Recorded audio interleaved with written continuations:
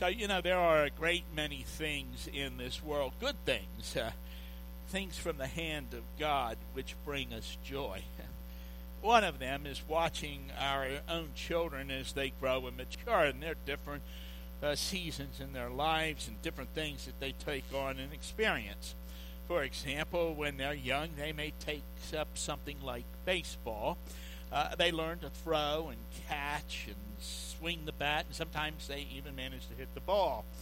And maybe you can help them as you can, and all of that, whether you're able to help them or not, you kind of take a pleasure in it, don't you? It's fun to watch them. And maybe they stay with it for a while, and they decide that they're going to try out for a team, and so they make the cut, and you're really happy for them. That sand lot or backyard baseball was fun. But making the team, why, that fills up the joy. You're really happy for them. Then they're older. And baseball was fun, but they're looking toward their future. They have applied to different colleges, taken the prerequisite courses and tests, and they've filled out all the applications. Maybe with a good deal of prodding from you, but they've gotten it done. And then they get accepted at different schools, and they choose one. And all of that brings a kind of joy with it. Semesters come and go, and you're happy as you see them learning, growing, maturing, and as you listen to them talk and talk about their friends, and they talk about their experiences, they talk about the things that they're learning, and they graduate, and you're proud of them, so proud of them, and it brings you joy. And then they get that first job, and that, in large part, was what it's all been about.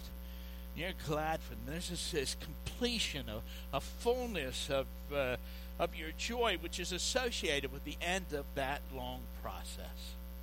There's a kind of happiness that we experience through that whole process, but there is an end, and the goal that we've been looking for, and when we get there, it completes our joy, and what we've been looking for, what we've been hoping for, and now it's here.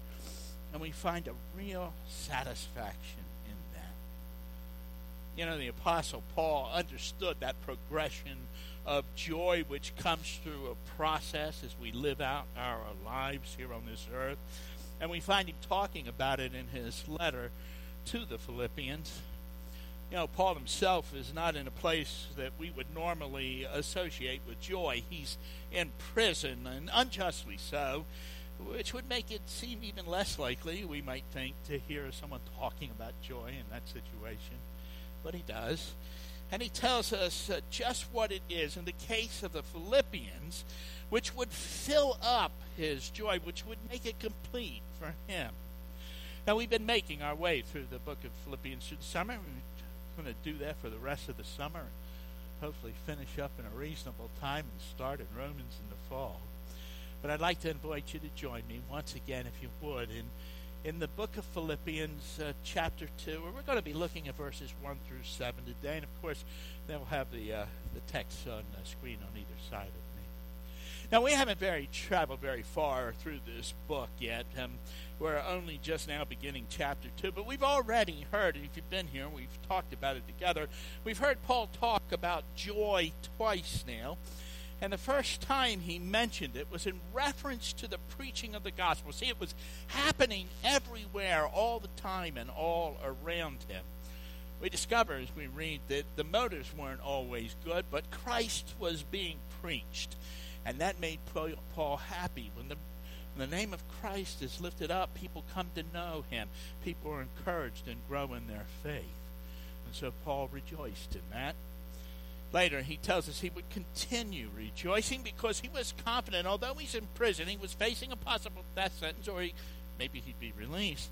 He was confident that the Spirit of God would enable him to always bring glory to God, whether Paul lived or died. And for a person who's put their faith in Christ, who walks with him, when Christ is so important to us, that kind of thing is just vital to us. And so Paul was rejoicing for those things.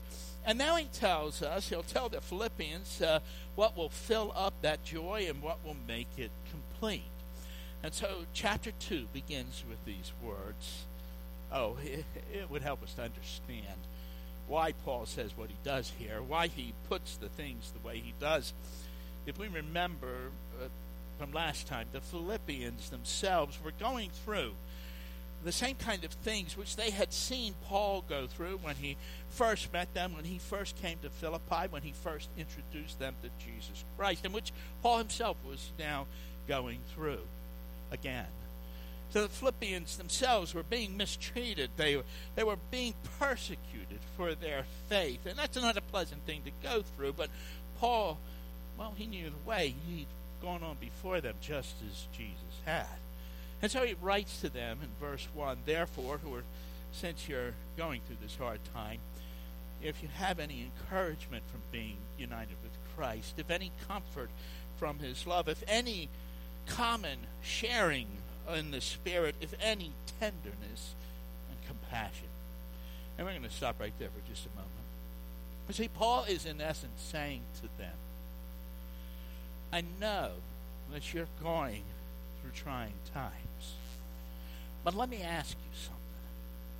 Is Christ real to you? You know, we can say he asks that by asking them four different questions. First, he says, do you have any encouragement from being united with Christ? Does it help you to know that you belong to him? Does that matter to you and your faith? Secondly, he asks, do you have any comfort in his love? I know you're hard pressed, but Christ loves you, doesn't he? Does that make any difference to you at all? And then he says, do you have any common sharing in the Spirit, or as most translations put it, any fellowship of the Spirit?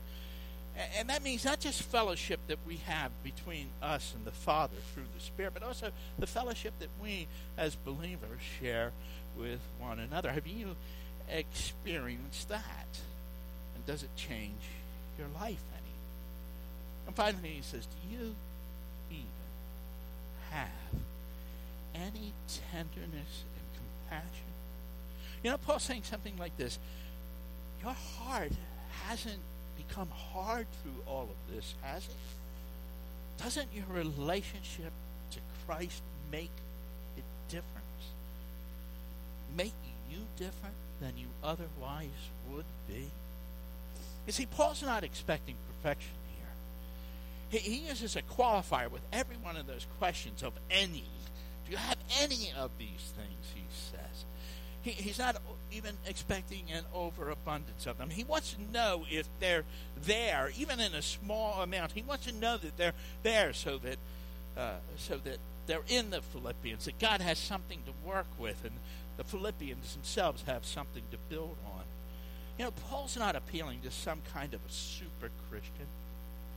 You know, there really are none of those.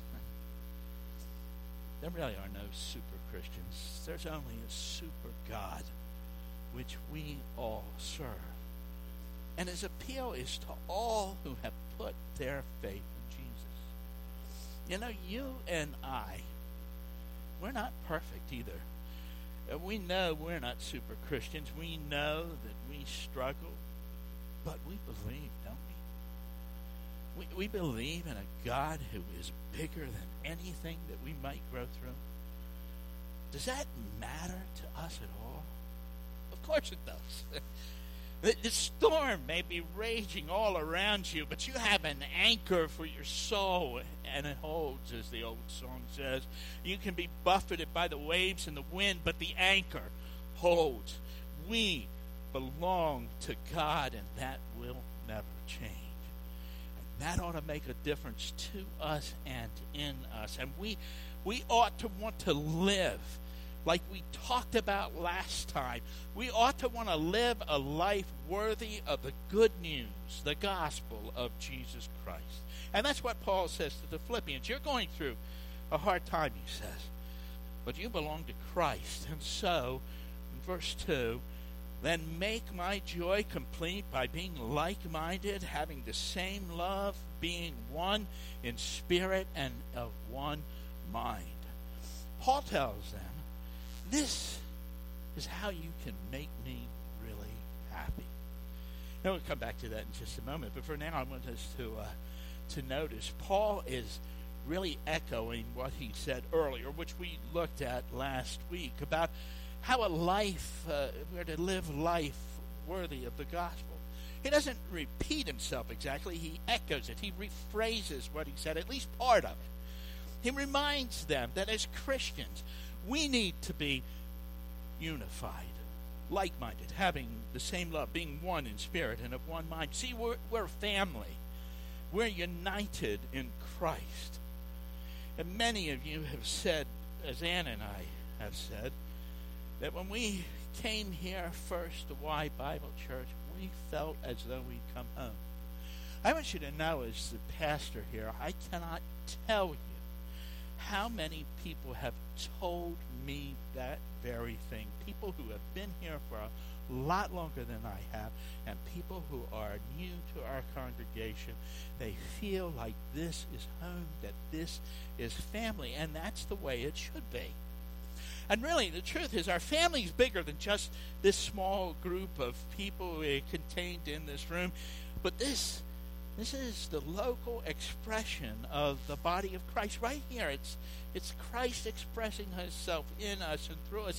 And this congregation contains all of what we need to experience church here on earth, now, on this earth, with you and me and this group of people.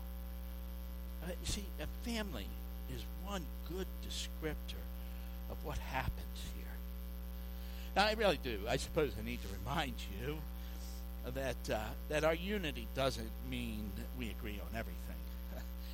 I mean, there has to be some things that we do agree on everything. There are important points in which there is absolute agreement. I mean, there's no giving up ground on things like the deity of Christ, or the blood atonement, or the Trinity, or our need of a Savior, and the fact that we can't get into heaven on our own steam. But there's latitude in other things that we may call secondary issues. For example, although we in this church practice baptism by immersion, and we only baptize believers, we know other genuine followers of Christ who do things differently. But you see, we're still part of the same family. Our unity is not uniformity. It's in our shared love for Christ and our shared love for one another. And we need to maintain that.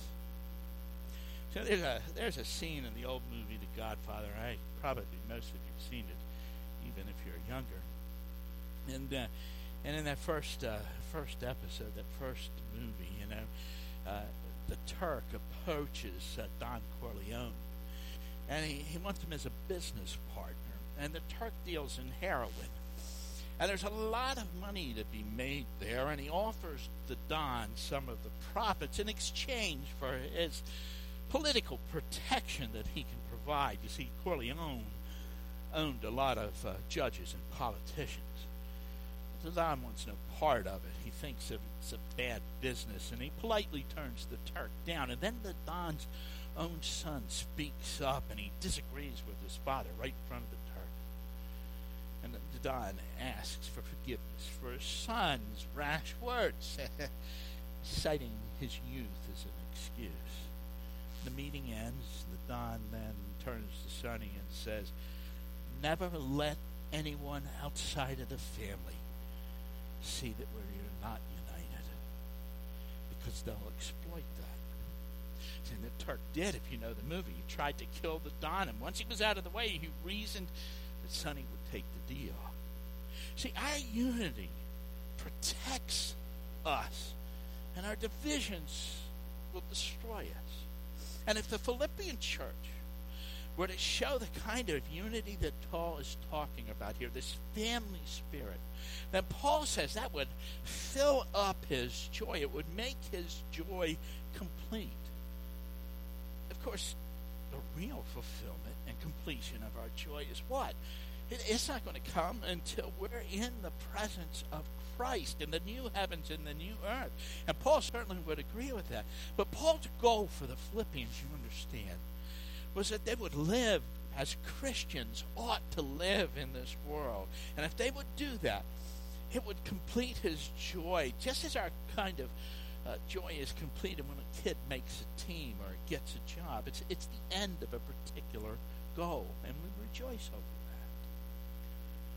that. That kind of unity that I'm talking about, that the Scripture is talking about here, is so important. It's more important than I know how to say, more than we might imagine. You want to know something? We have it here. We do. We have it here in our church. And yet, even when it exists, well, I don't want to say that it's fragile, because it's real and it's beautiful, and it really will be one of those things that lasts forever. So in a sense, it's more solid than concrete. But it is kind of like walking a tightrope. And if you step off on either side, it could be disastrous. You see, Satan is out there, and he's trying to knock you off the path. And our own sinful nature is always trying to lead us astray. And the world is busy trying to distract us from our purpose. So that unity that we know, it has to be maintained. It needs to be guarded. And every one of us has our part to play in keeping it. So in order to live a life worthy of the gospel, to live as real family, Paul tells the Philippians there are some things they need to know and do, things to avoid, and things to put into practice. And if we would do those same kinds of things, and we would keep the unity that we have here, we won't find ourselves then fighting one another. Instead of fighting the good fight, we will remain on the side of God and His people, fighting against the evils of this world. The first thing that Paul says about this is we need to know the dangers that are inherent in our sinful nature. He puts it this way in the beginning of verse 3: do nothing out of selfish ambition or vain conceit. Now, I have to tell you, those two terms pretty well describe our sinful nature. And that great term means selfish ambition, means really just a willingness to do whatever it takes to put yourself in front of everyone else. Now, I have to tell you, our world exalts that kind of thinking, but that sounds pretty ugly to me. And even a blind man on a flying horse could see that kind of thing won't bring unity. It destroys it instead. And vain conceit, that's vainglory, groundless self-esteem, empty pride. It means being proud when we really have nothing to be proud about, or putting our confidence in our own self rather than in God. And every time we do that, we fall, and we fall hard. And it causes problems for everyone around us too, and divisions follow. You know, Paul gives us a kind of a total prohibition here. He says, don't do any of that. Paul says, nothing of it at all. Avoid it like you would avoid the plague. It's not okay to set your clothes on fire even a little bit. You're going to get burned if you do. Just don't do these things. And still, as hard as that might sound, it's nothing other than what Jesus has said to us, to deny ourselves, take up our cross every day and follow Him. And it's the Holy Spirit who enables us to do that very thing. As Romans says, it's the Spirit that's in us that enables us to put to death the misdeeds of our body. Of course, we all fail. All the time we fail. But there's repentance and forgiveness, and we begin again. The aim is, don't let our sinful nature get control of us. The way we do that, the positive side of that prohibition is seen in what Paul says next.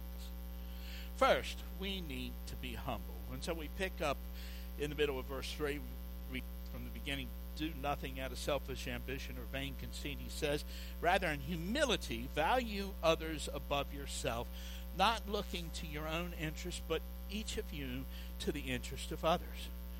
You know, Christians, you know this, I didn't know you know this, Christians consider humility a virtue. But anthropologists and historians will tell you that throughout the ages, people, generally speaking, don't think of humility in those terms. It wasn't until the advent and rise of Christianity that humility became something that people valued.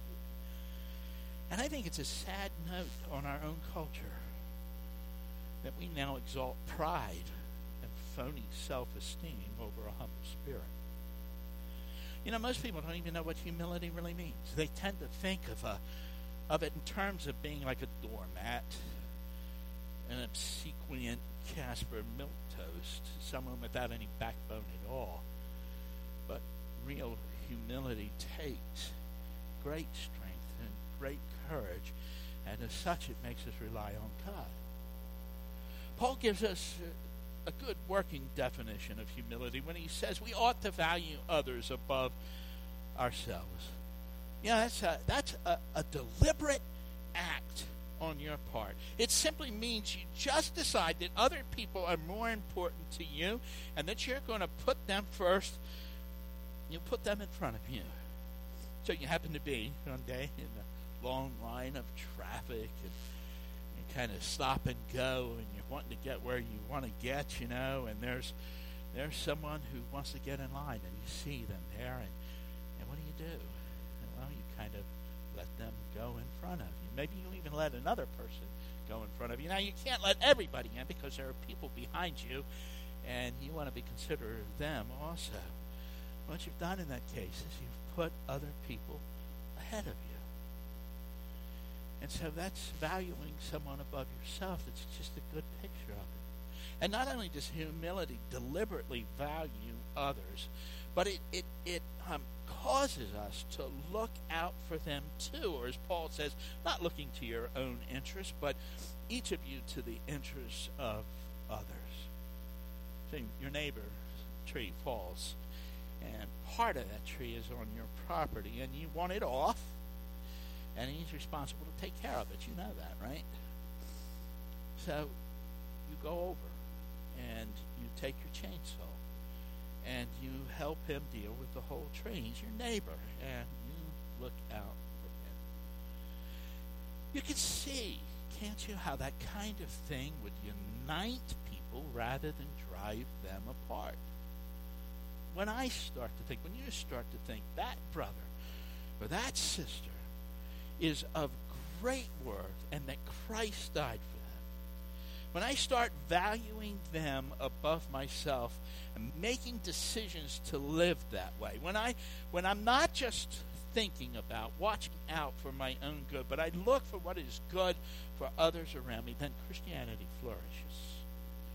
We're drawn together, and there's a real unity, a deep down, in the bone kind of togetherness that even sin can't shake. And we live a life that's worthy of the gospel.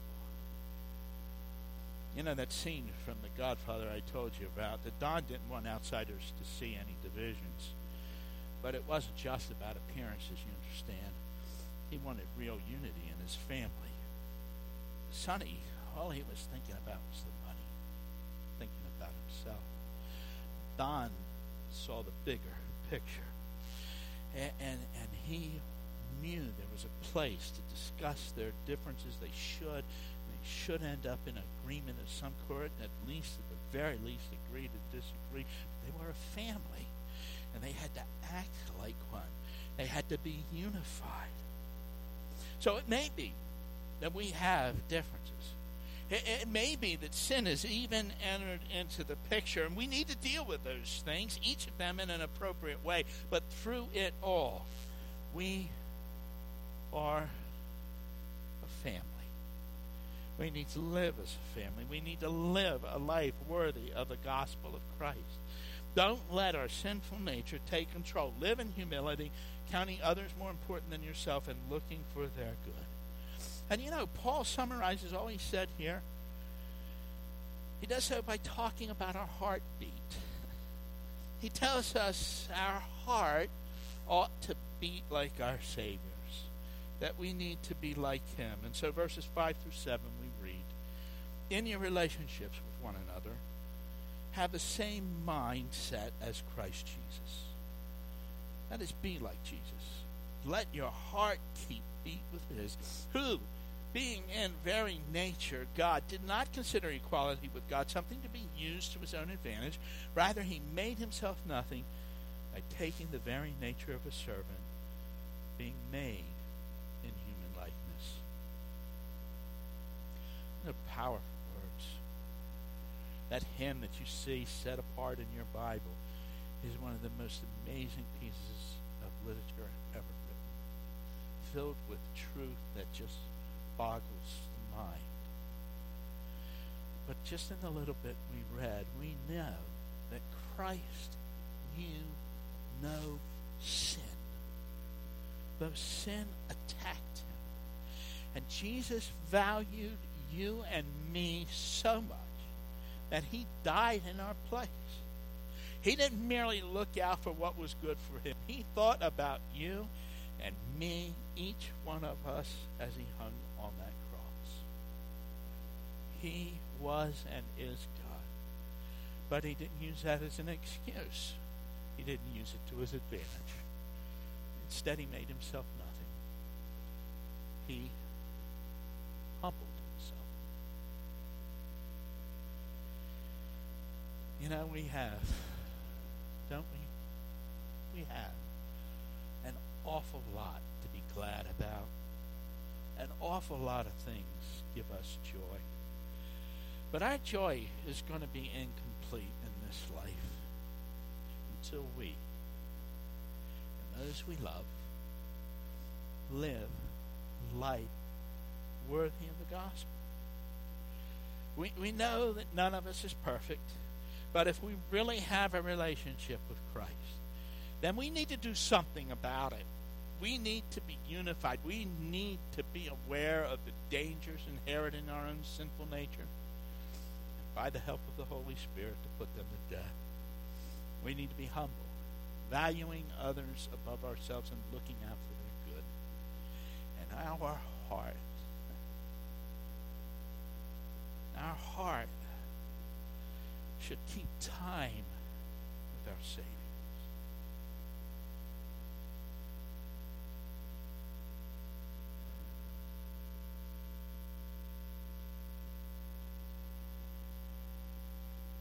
Is anything in life more precious than that?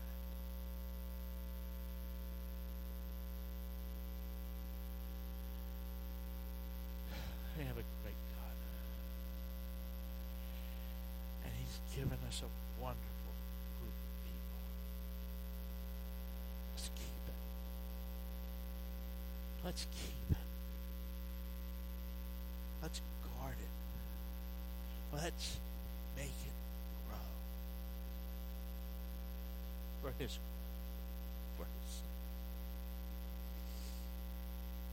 Would you pray, please? Father, thank you for your provisions for us that really go beyond all that we can enumerate. Every good and perfect gift we have ever had has come from you. We thank you for that.